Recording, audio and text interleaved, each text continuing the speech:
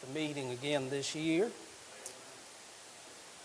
I always say I love to be in a meeting where there's a lot of preachers because I love to preach to sinners.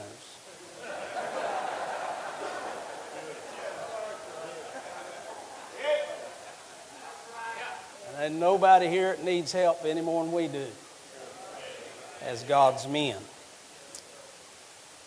I have of late learned the difference between teaching and preaching. I was preaching behind a fella from originated in England, and he was telling that in the scripture he couldn't tell the difference between teaching, he said, and preaching. So I got up behind him just in a joking manner. I said, well, that's because he's not from the South. In the South, you know the difference. And 2 weeks ago, I fell and broke 2 ribs, and I've been preaching every service since. But I learned the difference between teaching and preaching. Teaching is when you tell it, and preaching is when you yell it.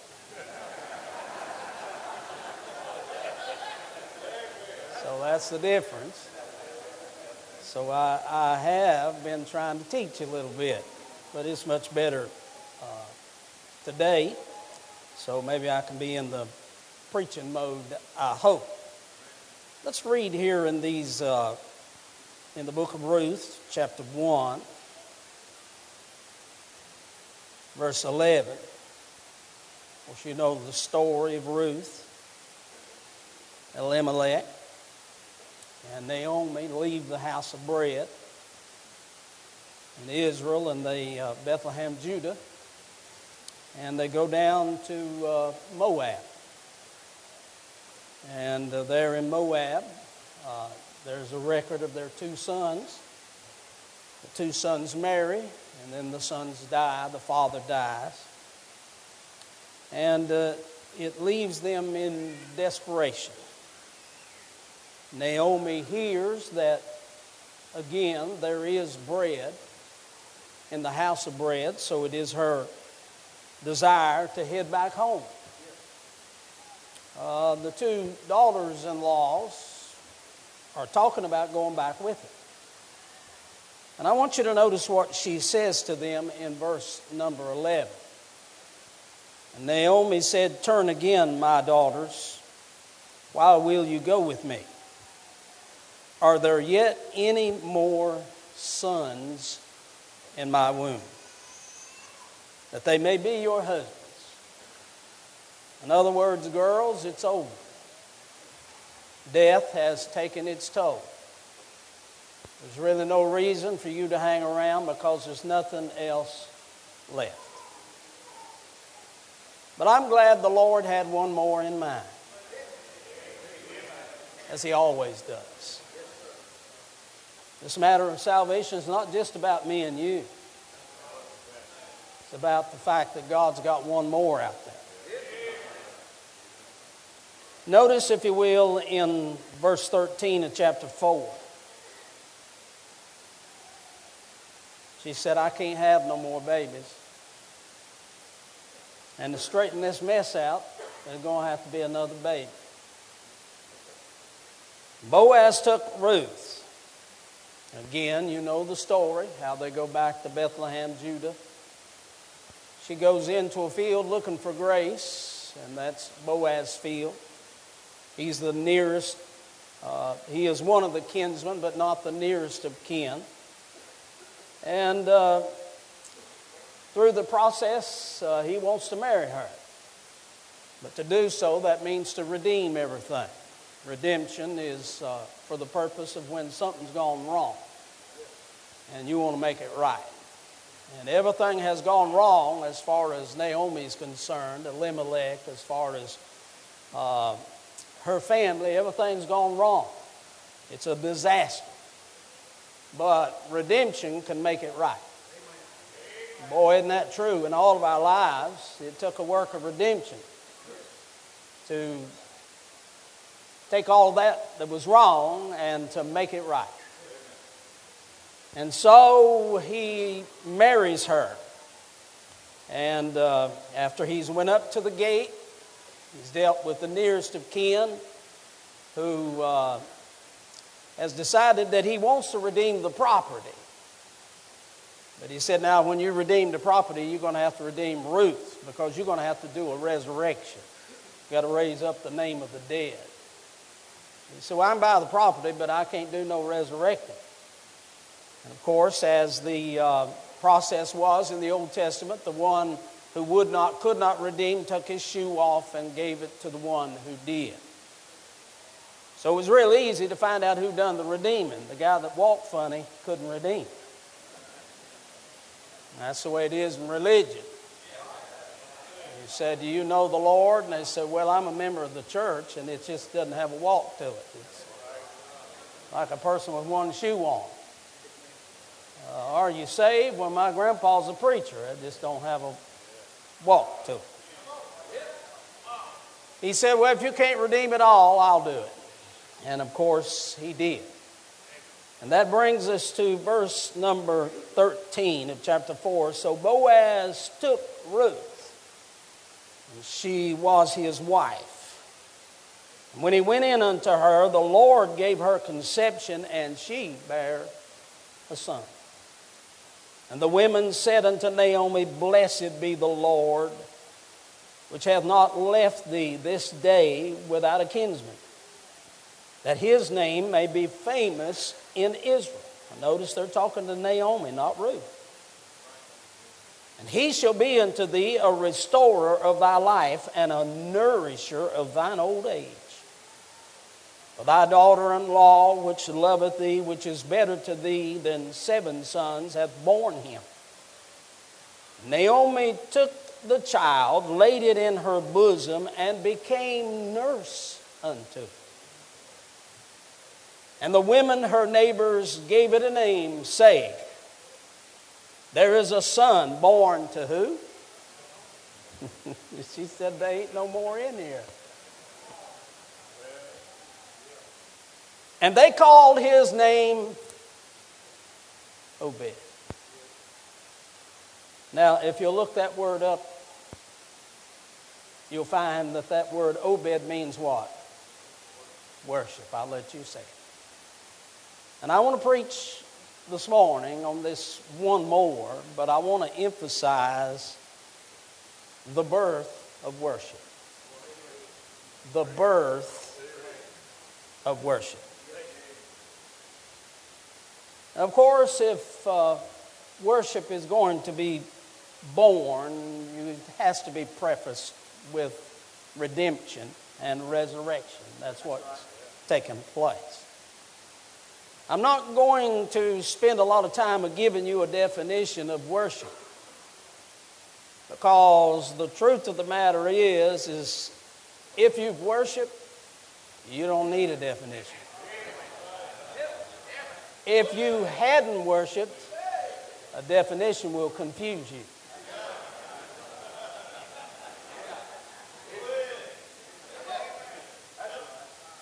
But every experience of worship is a birth. As a matter of fact, the first experience you ever had of worship is when you were born again. You remember that moment when you were born into the family of God and you worshiped? Well, that's what worship is. But yet every time after that you worship, it's like a new birth. Isn't that so in your experience? When heaven comes down and you're able to step into that realm of the divine presence of God, it's like you've been born again. It is a birthing experience. And as a result of that, I often say to young men, to preachers, when you go into your services, don't go in just to function. Don't go in just to operate. Don't go in thinking I got to preach or I got to sing. Every service that I enter into, the thing I'm looking for is the baby. The baby. Because the baby's the only thing that's going to make the difference. As God, through redemption and resurrection, has brought them to the most important part at this time, and that is the birth of worship. God desires, the Bible said, for us to worship Him. There is the great need in our hearts, the great need in our churches, that this matter of a birthing experience called worship take place. Because that's the only thing that's going to help us. Now, can you imagine those people standing around? The Bible talks about her neighbors.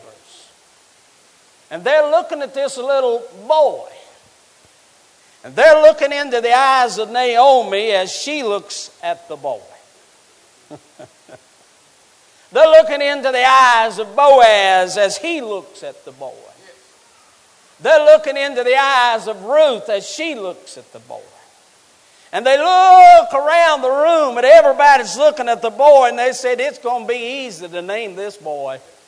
We're going to call him Worship. You say, well, why were they worshiping? Because when they looked at that little boy, they knew what Naomi had come through.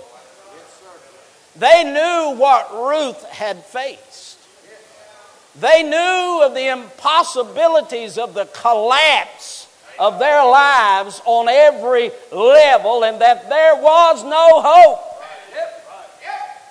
And that Naomi had said as she came back so bitter, there's nothing left in here, it's over.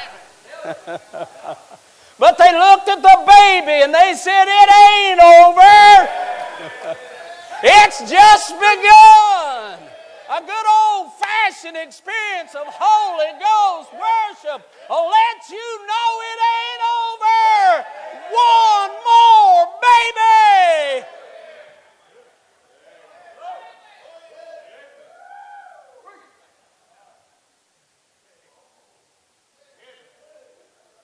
Now, I understand that some babies are ugly.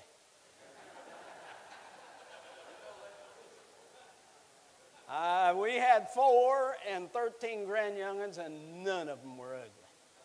Because it's all in the eyes of the beholder. Matter of fact, they say that 1 out of every 3 people in America is ugly. So if you'll look to the person on the right, they ain't ugly. Look to the person on the left. They ain't ugly. I don't know what to tell you. You just have to figure it out.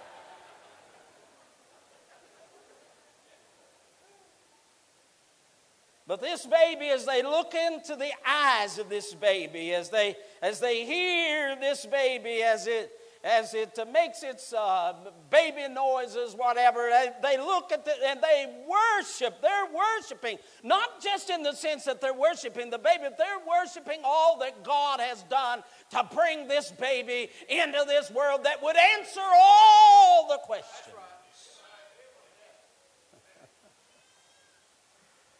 Because you don't need an answer once you got the baby.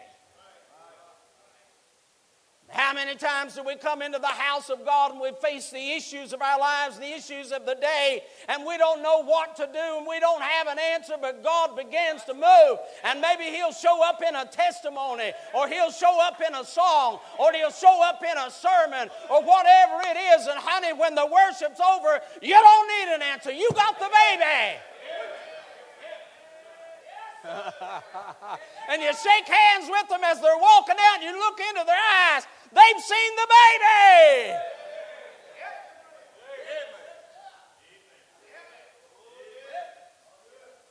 They have worshiped. And the greatest thing that we can do here this morning is to worship. Is to worship. Now, that's the need of this baby. I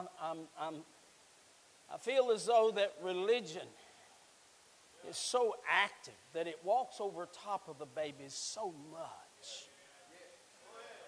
I'm in places where in the midst of the service I hear the baby cry, and I'm thinking, right there's the baby. But they don't even realize it. They walk over the baby. They go on and on with whatever they think needs to happen in the service. For God's sake, stop! There's the baby!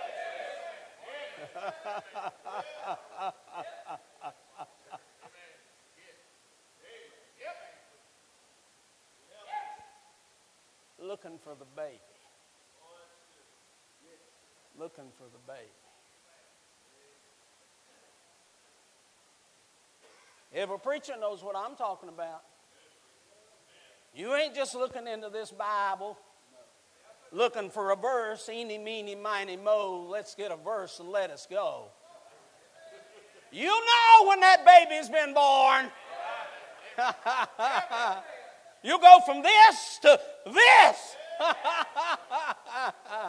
You know when you've got the baby to bring to the house of God and birth that baby.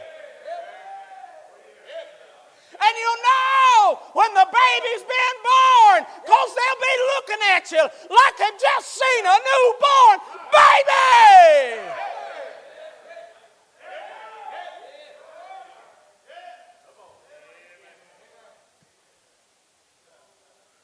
Oh, how we need the baby. How we need the baby. But then I would emphasize what to do with the baby once the baby's born. If you will look in chapter number 4, the Bible said in verse number 16, Naomi took the child. She took the baby. She took the worship. Worship's been born. You get in a lot of these situations, you realize that the baby ain't nothing more than a Toys R Us. It's been manufactured. You can go somewhere and pick what color hair you want, what color eyes you want. You can pick what you want that baby to do. It's a Toys R Us baby. Religion operating off the Toys R Us baby. But the only problem is that baby ain't got no life. You can take that baby and put it under the bed or put it in the closet or wherever you want to and come back. It'll be just like it was when you laid it there. It ain't got no life. But honey, when this baby gets born, once the baby gets born, all you got to do is tend to it. It'll live in and of itself.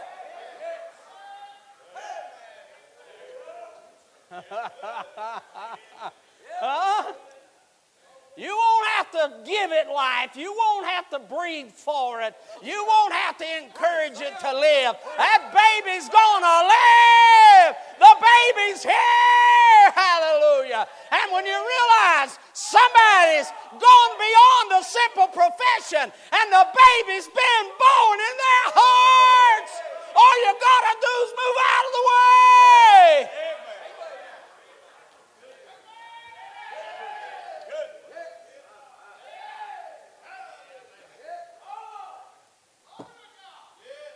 Didn't have no religion before I got saved. And I don't want much now. I don't like what much I got. But I'll tell you what I'm looking for. It's life. It's life. A seed of life that lives on the inside. Notice what it said that she did. Verse number 16, and Naomi took the child, laid it in her bosom, and became what? She's nursing worship. Honey, God's put something on the inside. He's put life on the inside. And all you got to do is nurse it.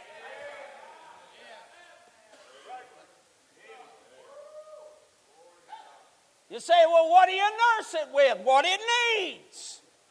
Huh? I'm not going to go through all the illustrations and applications of the natural baby. You got sense enough to know they've got to be nurtured. But honey, that inner birth that took place in you, it feeds off the Word of God. You got to keep giving it the Word of God. Don't let it get weak without the Word of God. You got to nurture it with the fellowship of the saints of God. Amen. Nothing better for the baby than to have some other babies around that they can fellowship and grow together. Nurturing it in areas in which you can experience the Spirit of God, the things of God, prayer, all of those other things that will strengthen and will nurture the baby. Nursing the baby, protecting the baby.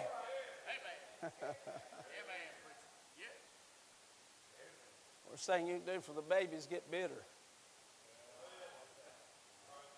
Worst thing you can do for the baby, if you want to stun it, is get proud. Be jealous.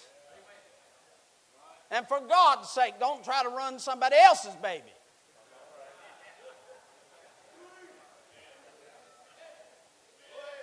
Don't go to babysitting.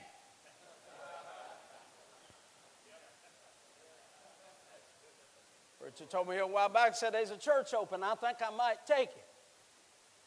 I said, God birthed that in you? He said, well, no, I don't know why. I said, because if you go over and take it and he didn't birth it in you, you're going to babysit. Now, you know what babysitting is all about. You don't mind babysitting. Somebody said, well, you take care of my baby until 5 o'clock. You'll take care of the baby, you ladies will, until 5 o'clock. But at 5 o'clock, you're saying, hey, when are you going to come get the baby? That's the reason why a lot of preachers are miserable where they're at. It wasn't a worship experience and a birth in them, and they're sick of the baby. Ain't nothing necessarily wrong with the baby, it's just they're babysitting. I don't want to babysit. I got my own baby. I want to nurture and strengthen the baby that's in me.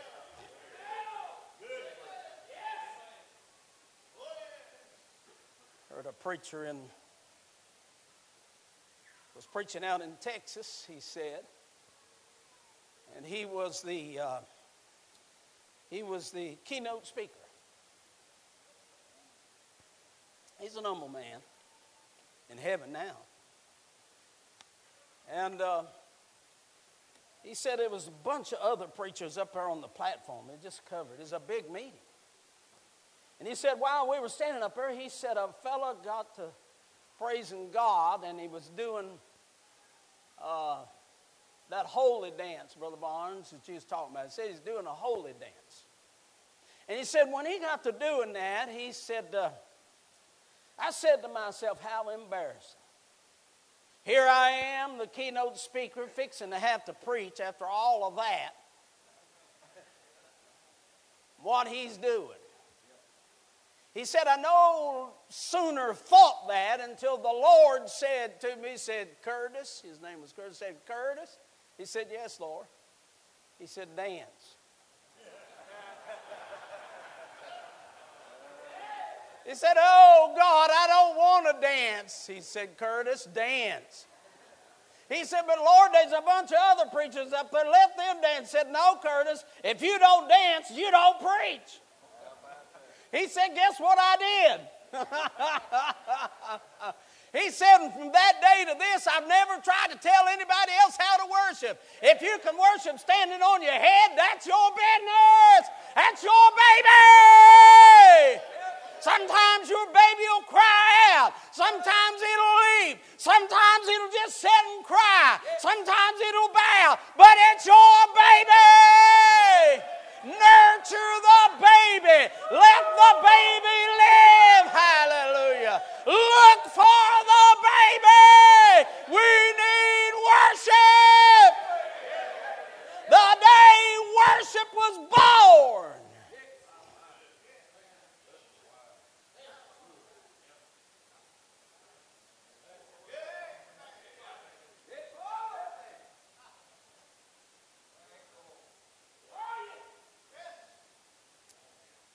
got a baby.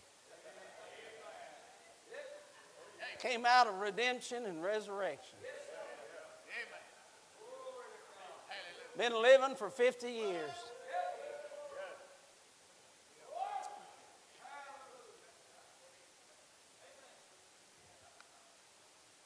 Thirdly, I would have you to look at verse number 15.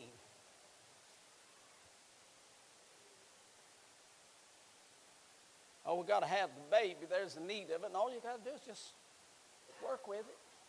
Just work with it. It's alive. Work with it. But now I want you to notice in verse number 15 how this thing takes an about face. Here's the importance of it. Most folks don't realize the importance of worship. But the importance of the worship, we're going to find out, is the only thing that can take care of you in your old age is worship. You better take care of the baby because it's the baby that's going to take care of you.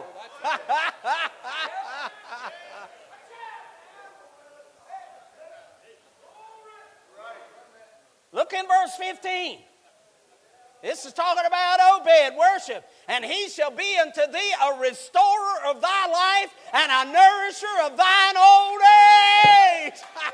Said, honey, if you don't want to get old, take care of the baby. Because one of these days, you're going to be old and the baby's going to take care of you.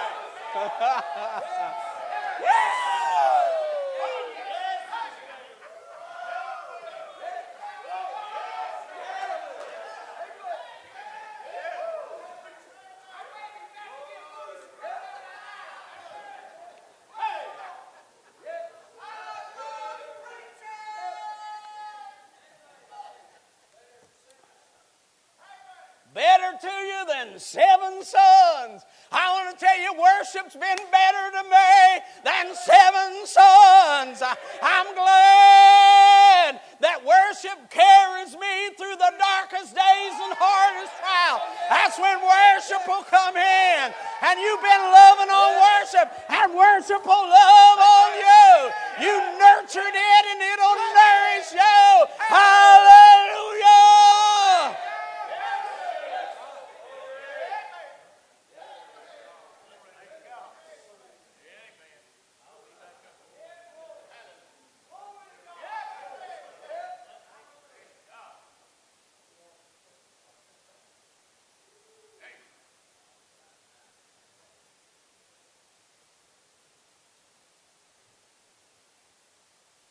Back in the mountains of North Carolina,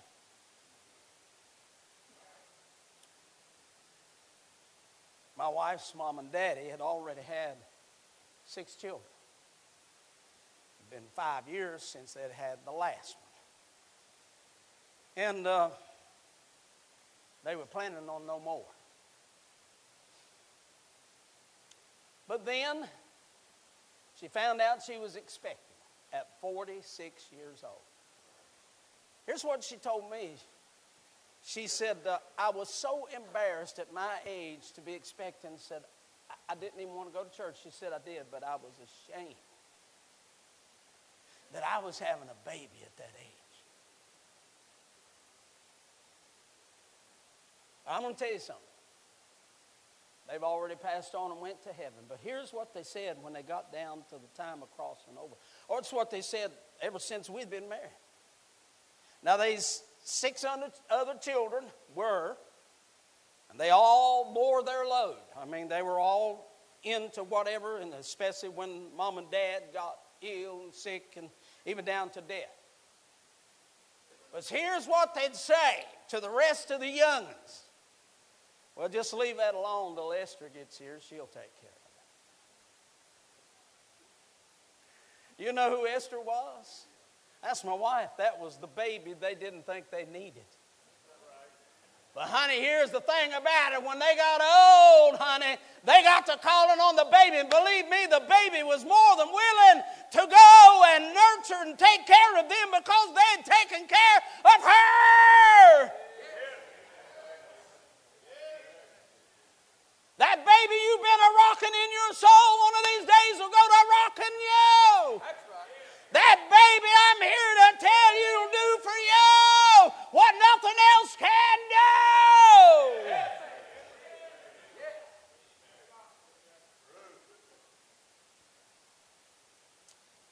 dear lady out in Texas, after the service one night, came up to me and she said, "Preacher, I want to share with you something." But she said, "I hadn't told 2 or 3 people because I thought they might think I was off."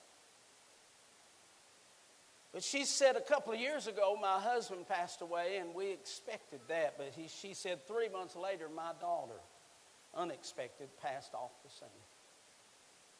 She said, "It so depressed me and devastated me." He said, "All I could do was just sit in my darkness." And she said, "One day I was sitting on the couch by myself, nobody else in the home."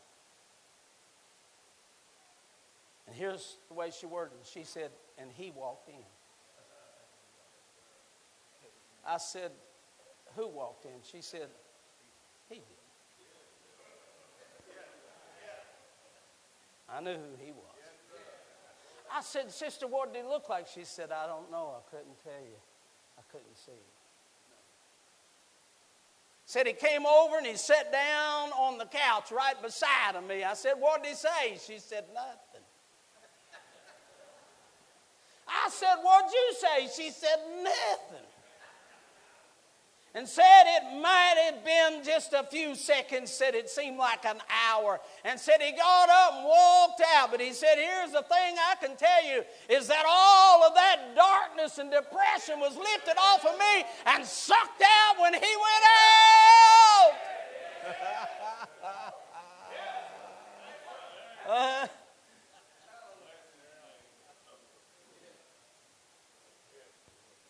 That baby will come along and love on you. That baby will come along and strengthen you.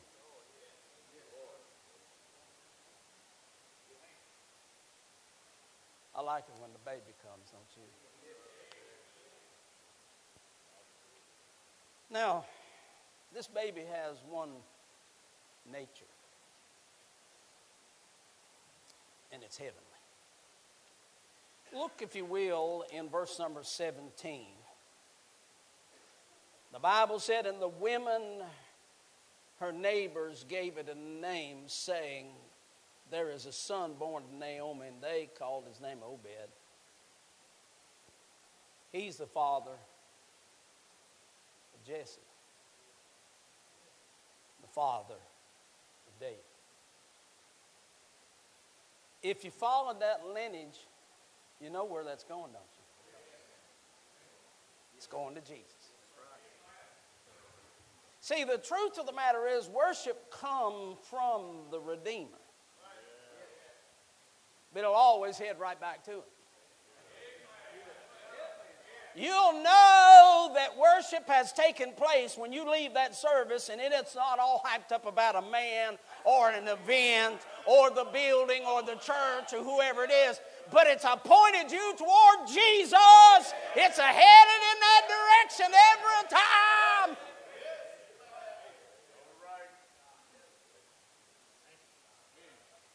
The wise men did what? They worshiped who? The baby.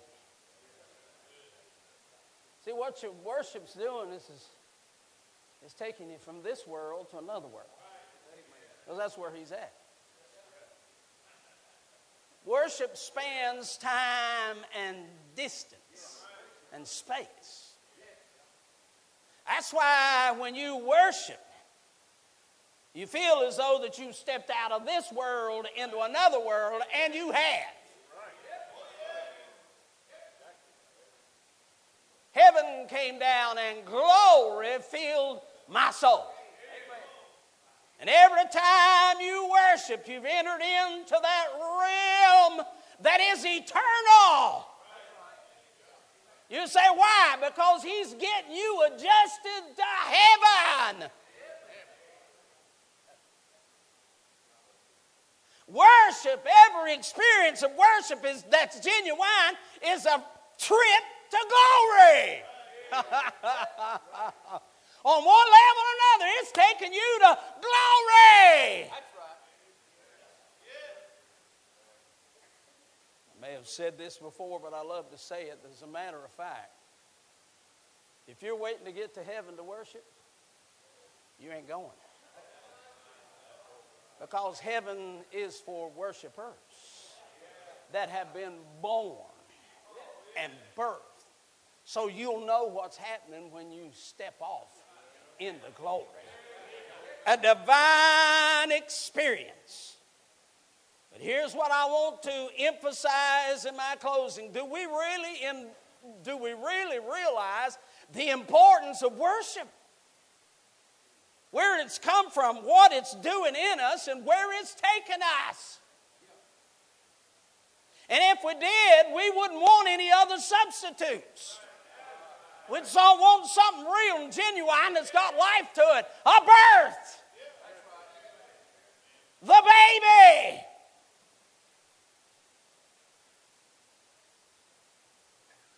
I was thinking about Genesis 24. Do you remember that? Where that Abraham sent the servant to get Rebekah as a bride for Isaac. Now listen to what I'm telling you.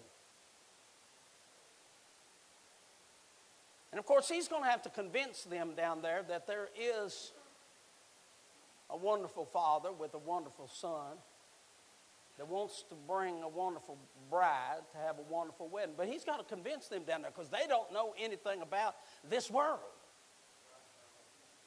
So after he has prayed and he comes to that well, here comes the damsel. And he finds out who she is. And you know what the Bible said he did? He bowed his head and worshiped. You say, well, what good was that? I'm going to tell you what good it was. She stood right there in the presence of someone worshiping. And what he did while he was standing right there in that spot, he reached up and got God and brought him down. He reached back and got Abraham. He talks about Abraham, brought him there. He reached back and got Isaac and brought him there. Worship was able to bring everything together in one spot. And Rebekah looked at that, and honey, when she saw that, that's all she needed to say. Because the Bible said she's the one that ran and told her family, hey, there's a wonderful father. He's got a wonderful son. He sent him here for a wonderful bride. And I want to go. They said, how do you know? You ought to have been there.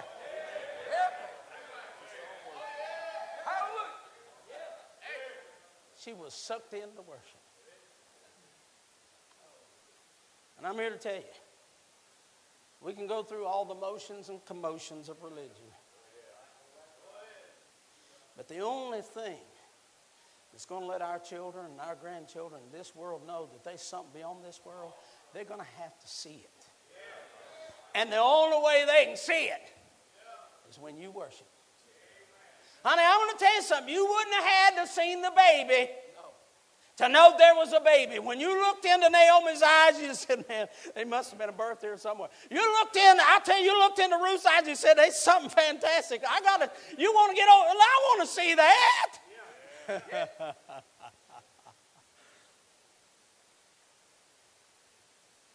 When our children and our grandchildren see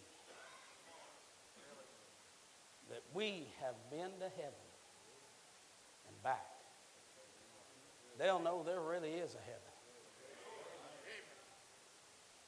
There really is. You say, well, how do you know? Well, have you seen the baby? You seen the baby? The birth